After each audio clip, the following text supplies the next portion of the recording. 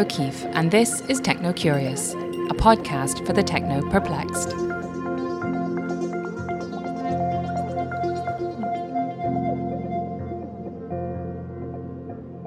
Technology. It's everywhere and it's the future. But if there's an inbox and outbox of life, engaging with tech, at least for me, is in the box that reads too hard. But if engaging with tech is hard, ignoring it is impossible, especially if you're concerned about the world in which we live. So Techno Curious is going to examine the biggest tech topics of the day, and we'll be speaking to some of the brightest minds working in and thinking about technology. This first episode was recorded live at the Office Group in King's Cross, London. In it, I spoke with Dr. Hannah Fry about how algorithms, or if you prefer, artificial intelligence, is being used to make some important, even life-changing decisions in criminal justice, health, and sentencing. What follows is an introduction to algorithms. And without giving anything away, I'll just tell you that I mistakenly awarded Hannah a promotion by calling her professor before we started recording. Hannah, you're an assistant professor. Associate professor. Actually. Damn! You just gave me a demotion there, but undeserved. It's just a sliding scale, isn't it? Okay, hold on. Associate professor at University College London in the mathematics of cities, which sounds way cooler than just normal mathematics, doesn't it? You're also host a very popular podcast called The Curious Cases of Rutherford and Fry, which is with the wonderful Adam Rutherford, and you've fronted a number of documentaries for the BBC. We're here because we're going to talk about your book, Hello World. Hello World, or as the subtitle goes, How to Be Human in the Age of the Machine. This book is all about algorithms.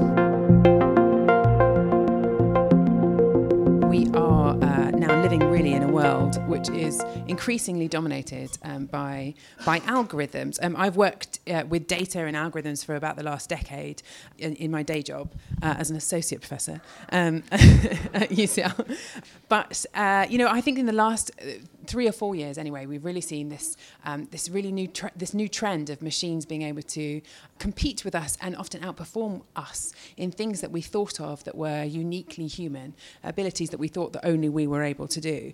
And I just wanted to kind of kick off with something that I think really demonstrates that fact. So I've got an example for you from the world of music, just to see if you can tell the difference between what a computer is capable of and what a human is capable of. So what I'm going to do, I'm going to play you 2 pieces of music. Both of them, I should say, are chorales. Both of them are performed by a live orchestra. One was composed by the great Baroque master Bach, and the other is composed by a computer in the style of Bach. And I want to see if you can tell the difference, okay? So here are your 2 pieces of music. Your job is to spot the real Bach, okay? Here we go.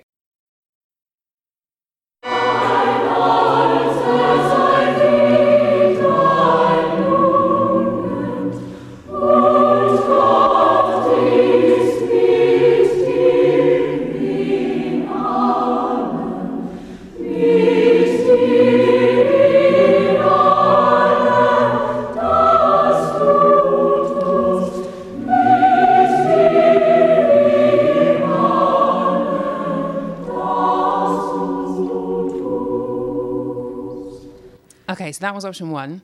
Ready for option 2? Here we go.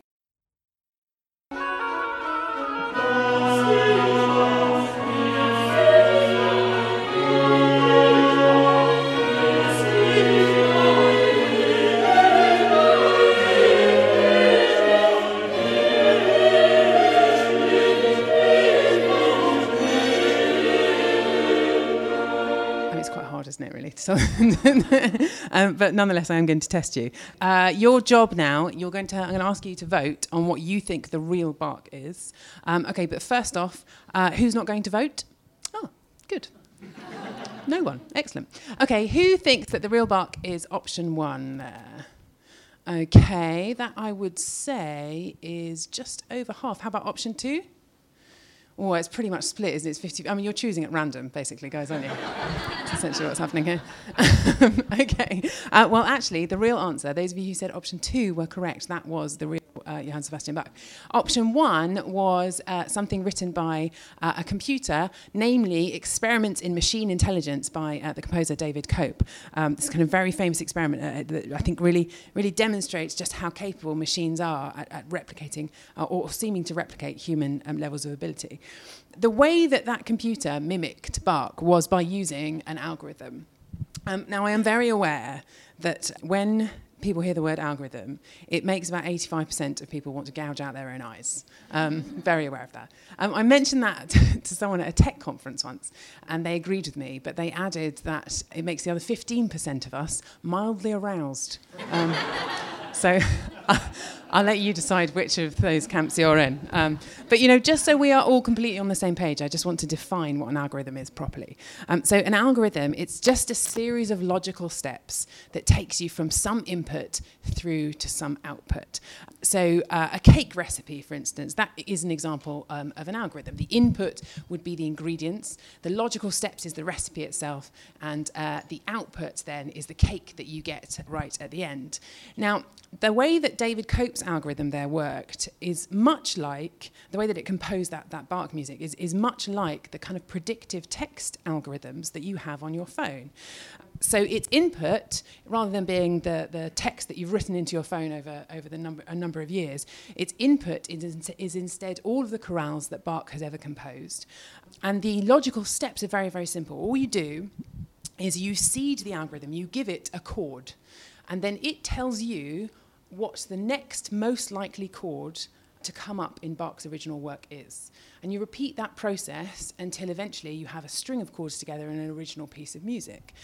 Now, it is very like, then, the game, I don't know if you've seen this going around on the internet, the game where you write into your phone, you seed it with some words. So, for example, I was born, and then you press the middle button on the predictive text of your phone and allow it to complete your own autobiography.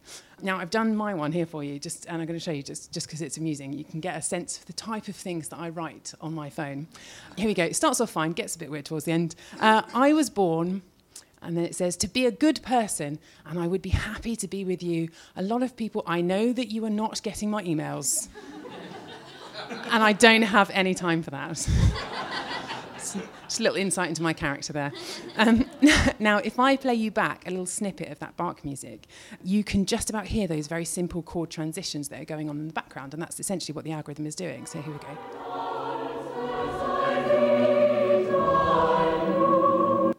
Kind of just hear that going on in the background. Now, the results, especially of that David Cope example, they're very impressive, and half of you were persuaded by it as being the real master himself. But I do think that algorithms are still a very long way away from being as good at humans as it's truly composing very beautiful music.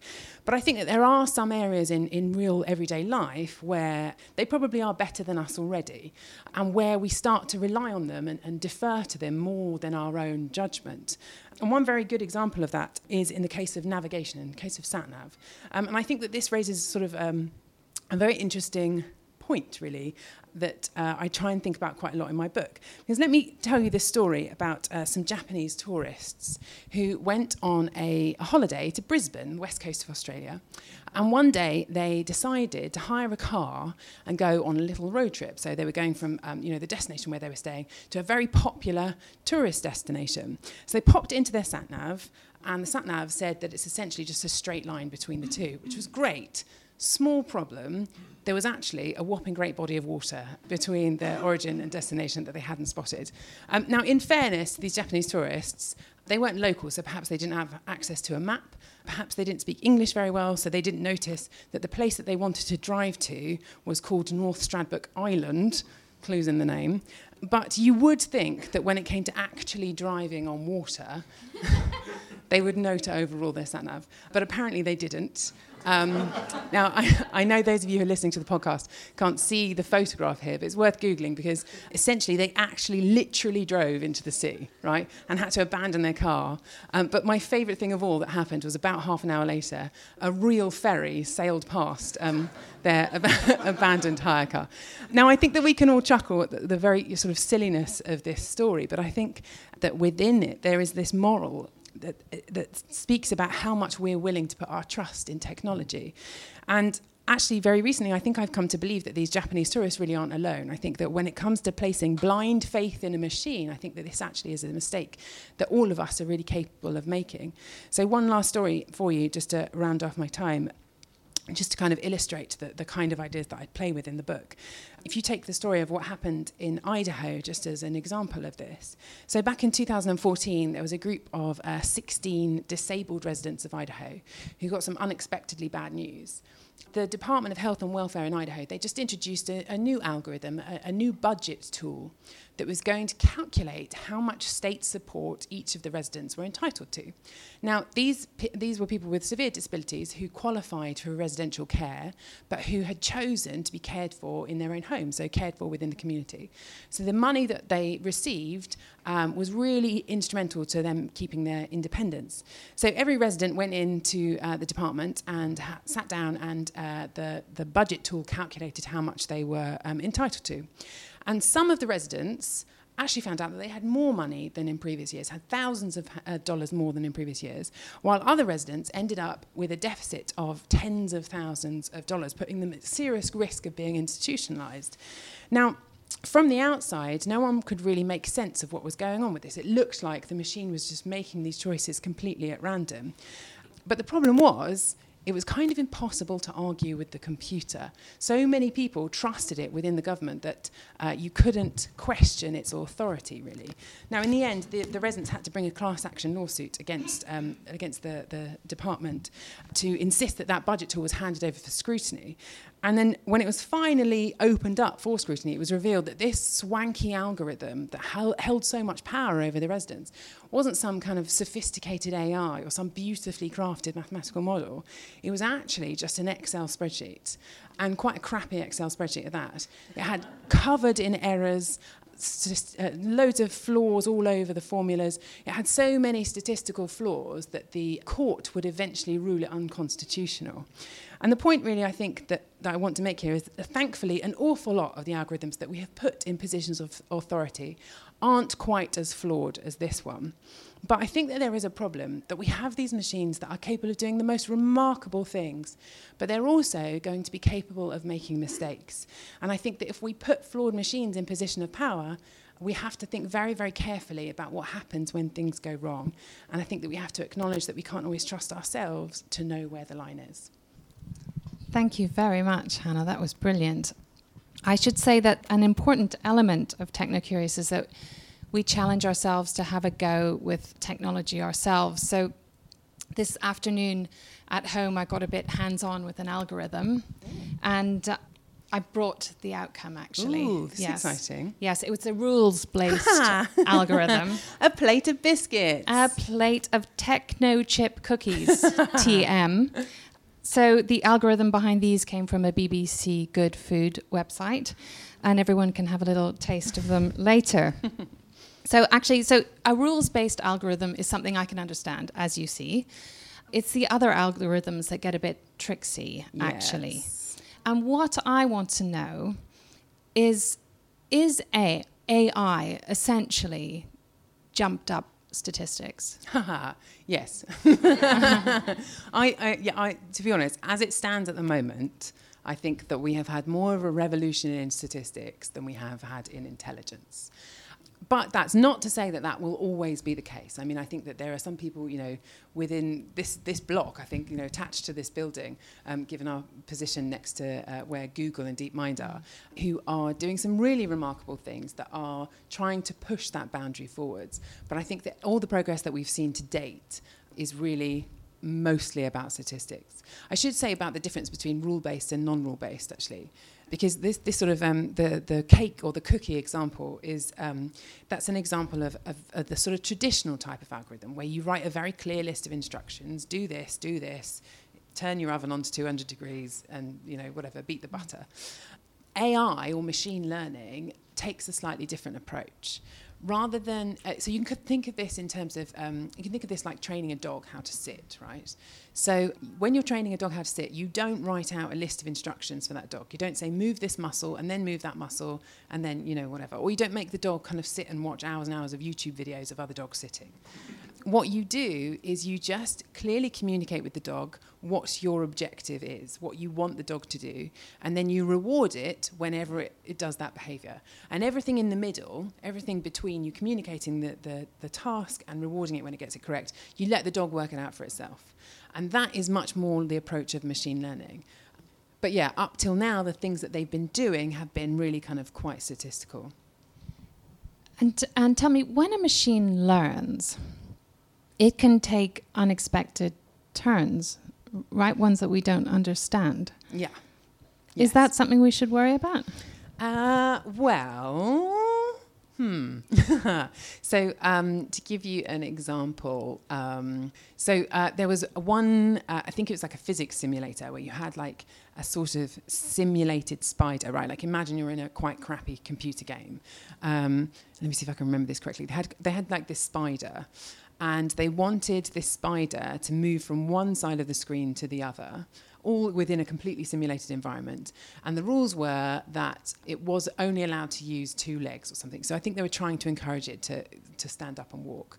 But quite often, when you're not explicit about the rules of these things, your machine learning algorithms or your AI can end up being a bit naughty, and it can end up cheating and surprising its owners. So I think this one in particular flipped over onto its back and then like skidded along the floor using 2 legs at any one time to push itself, rather than what the designers had expected it to.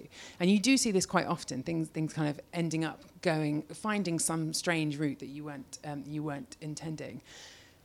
Should we be worried about that? I mean, if you had human-level intelligent creatures that could control all kinds of different things, that had power enough to control all kinds of different things, then I think there's an argument that you would be worried about that.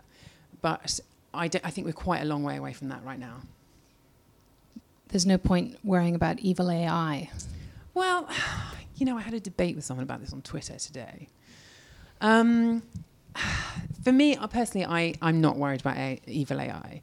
There's a computer scientist called Andrew Ng, I think that's how you pronounce his surname, he has this great phrase, which I really like, which is that worrying about evil AI is a bit like worrying about overcrowding on Mars. It's so far into the future that there are so many steps to get there before, it's like thinking, a century in the future.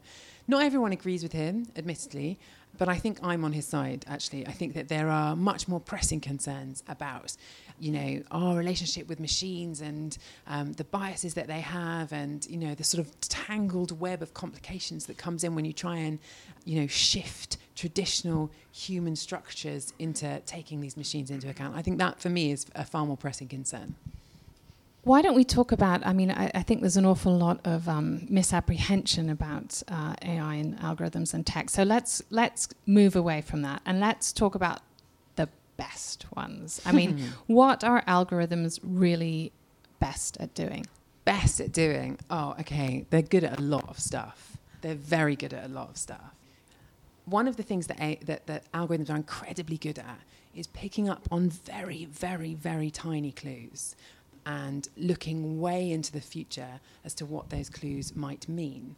So an example of this kind of thing, right, the kind of thing that I'm talking about, is something called the Nun Study. And it's called the Nun Study because it involved 678 nuns and was some work done by the epidemiologist David Snowden. So these nuns were aged between about 75 and I think 101 years old at the start of the study. And David Snowden persuaded all of them to let him test their cognitive ability every year of their life until their death. So you have this beautiful data set which shows the kind of decline that people have as they get older, how some people get dementia very early on, how others manage to sort of maintain cognitive ability into old age. But David Snowden also persuaded these nuns to donate their brains to the project after their deaths. So that meant that he could compare the symptoms they had in life with the physical symptoms of dementia within their brains in death, right?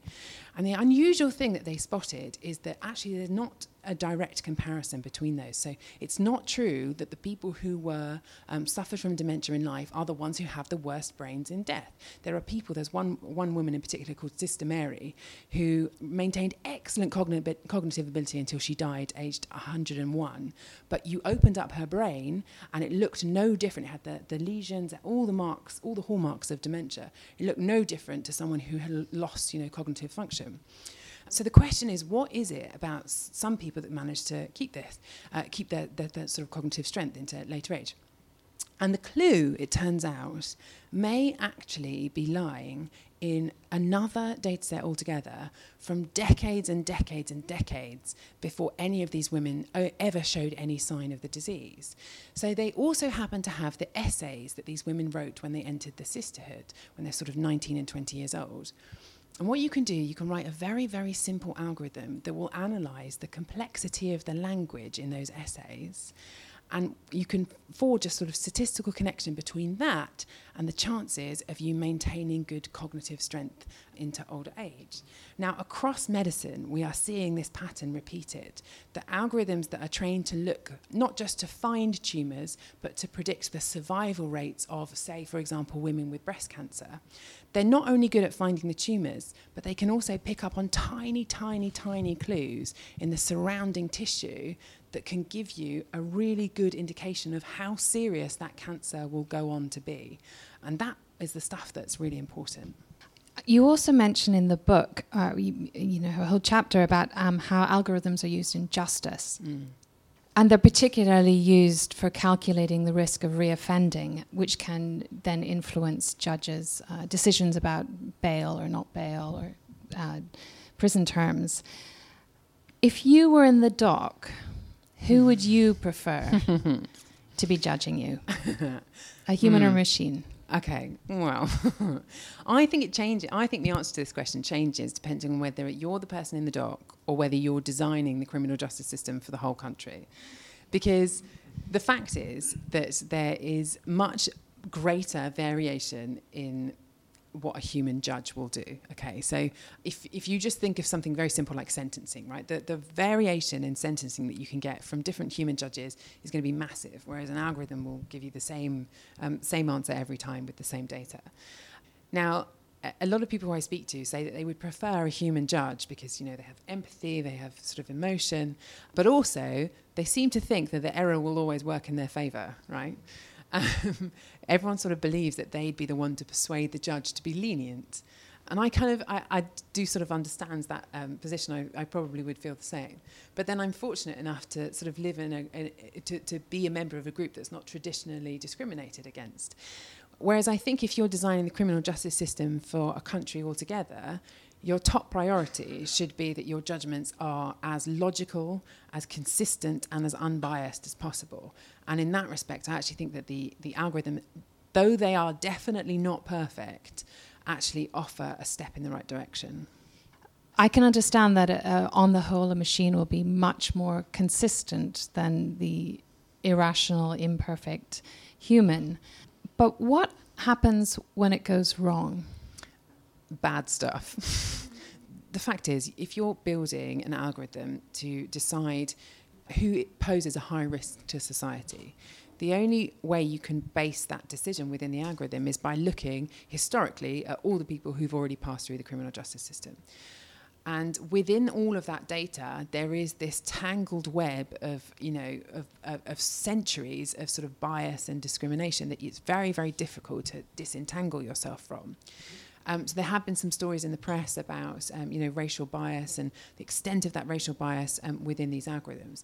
It's a little bit like the analogy I always try and give is if you do a Google image search for mathematician or maths professor, on Google, and you bring up the Google image search, I mean, I guess you could all guess what you'll see. It's almost exclusively white men, right? I think there's 2 women in the top 20 and I think 1 non-white face. And the thing is, that image is actually depressingly accurate. 94% of professors in the UK of maths are indeed male. Sometimes we don't actually want technology to be a mirror. right? We don't want it to reflect the society that we live in back to us. Sometimes I think there's an argument that you want technology to be there to nudge you in the direction that you want your society to move in. And there is a choice here. You could, if they wanted to, and I'm not suggesting that they should, but if Google wanted to, they could decide that they weren't, happy with this Google image search being a mirror and could prioritize images of female professors or non-white professors over those of white males. And it's the same thing in the criminal justice system. You can decide that actually just repeating the kind of injustices of the past or the statistics that you've seen in the past and like projecting those forward into the future isn't what we want to do. And, you can instead nudge it in the direction that you want it to go in. Is that not what the CEO of Twitter, Jack Dorsey, was trying to do, his algorithm? I'm not sure if you're aware, but Trump sent some of his wonderful tweets in August accusing Twitter's algorithms of having a left-wing bias. Yes. To be honest, I tend to try and stay away from Trump on Twitter for the sake of my mental health. Fair enough. Fair enough. But I mean, just to make the point, actually, who is the arbiter then of algorithms? Well, and that is an enormous, enormous question, because at the moment, up until now, there is no arbiter.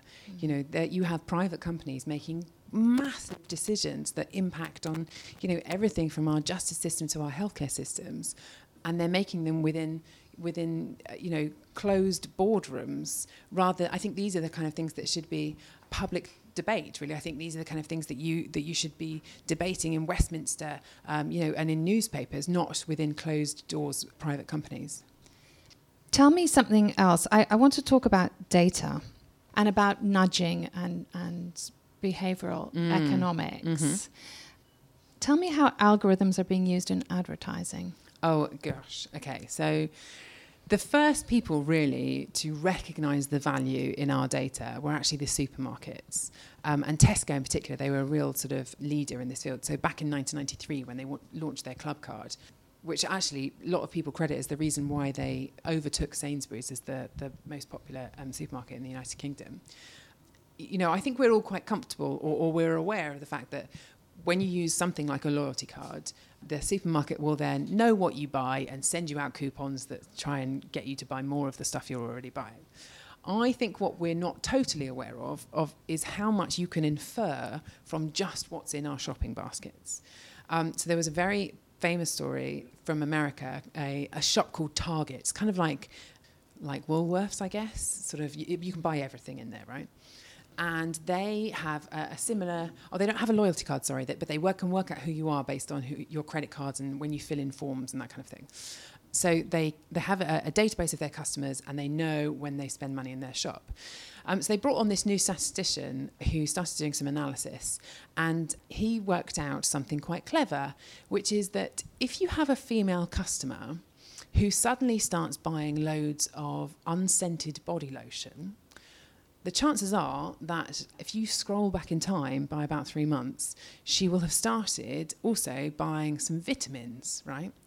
Scroll back in time a little bit further and she'll have stopped buying alcohol. And if you roll forwards in time, the unscented body lotion, by the way, is for stretch marks.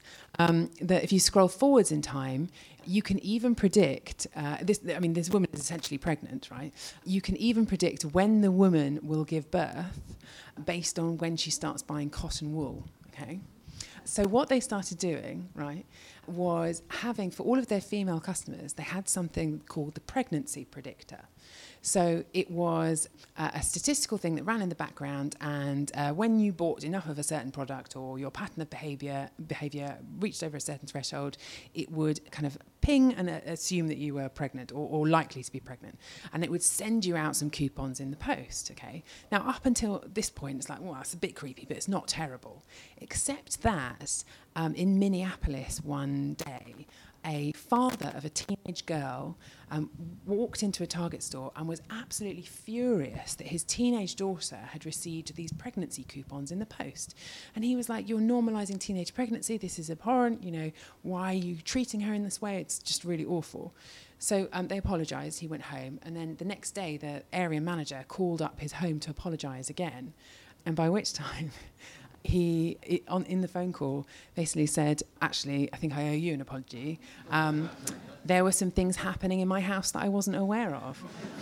And I think essentially that we've got to the point where, a supermarket algorithm trying to advertise to you tells your dad about your pregnancy before you've even had a chance to. I mean, I think that's really very far over the creepy line.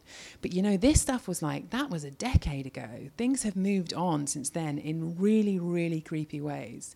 So there are these data brokers who have files on essentially every single one of us. And the things that they're inferring are eye-watering. So things like standard stuff like our age, our name, our gender, our worth, our net worth, but also things like really personal stuff like our sexuality, but not just our declared sexuality, our true sexuality as well. Whether you've ever had, whether your parents were divorced when you were young, whether you've had an abortion, whether you've had a miscarriage, whether you've used drugs, all of these things, there are files on essentially all of us on a server somewhere, where people have calculated all of this stuff. I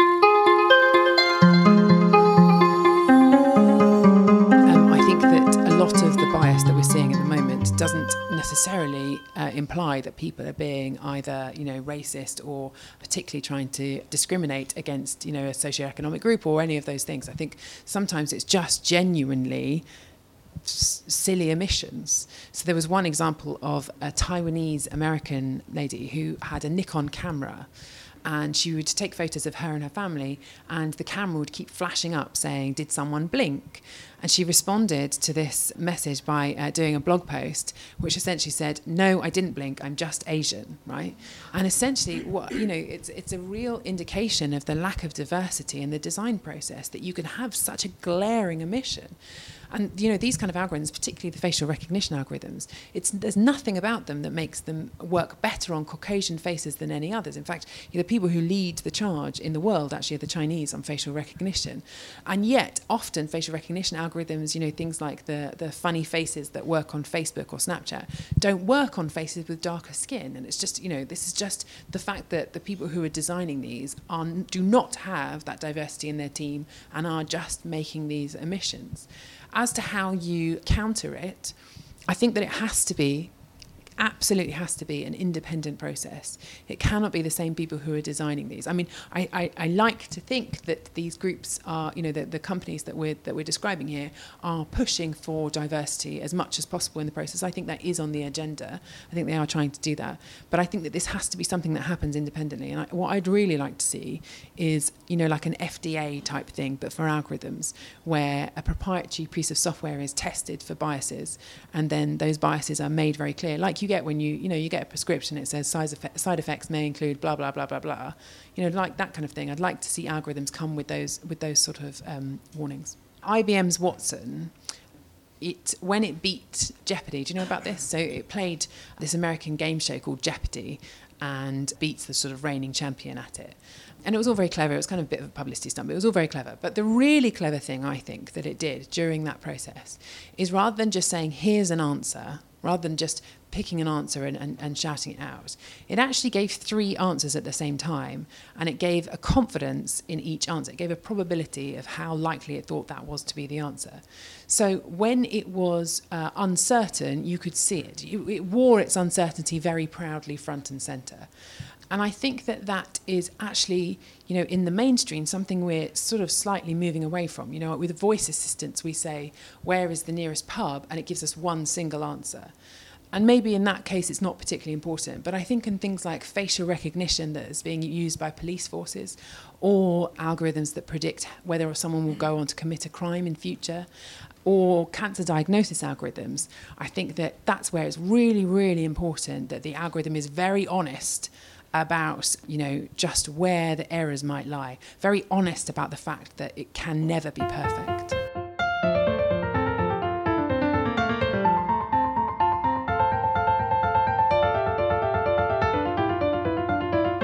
So that's Algorithms 101. Algorithms are transforming our world in countless positive ways, but there's a clear need for greater transparency and accountability when it comes to them. Maybe what we need is a sort of algorithm authority that can arbitrate internationally when algorithms go wrong. If you enjoyed this podcast, please rate us on iTunes or wherever you get your podcasts. Thank you to the Office Group and Professor Hannah Fry, Printca and Miller's Gin. Techno-Curious is produced by Pauline de Gurkov and Daisy Leach. Music composed by Matsadisu Mohajene and designed by Sam. Editorial support came from Dana Harmon and Naomi Sheldon. Techno-Curious is supported by 5x15 and the How To Academy. Join us next time when we'll be discussing cyber health and safety and how we can keep ourselves safe online. Or you can join us at our live events. You can find out about them by visiting iamtechnocurious.com.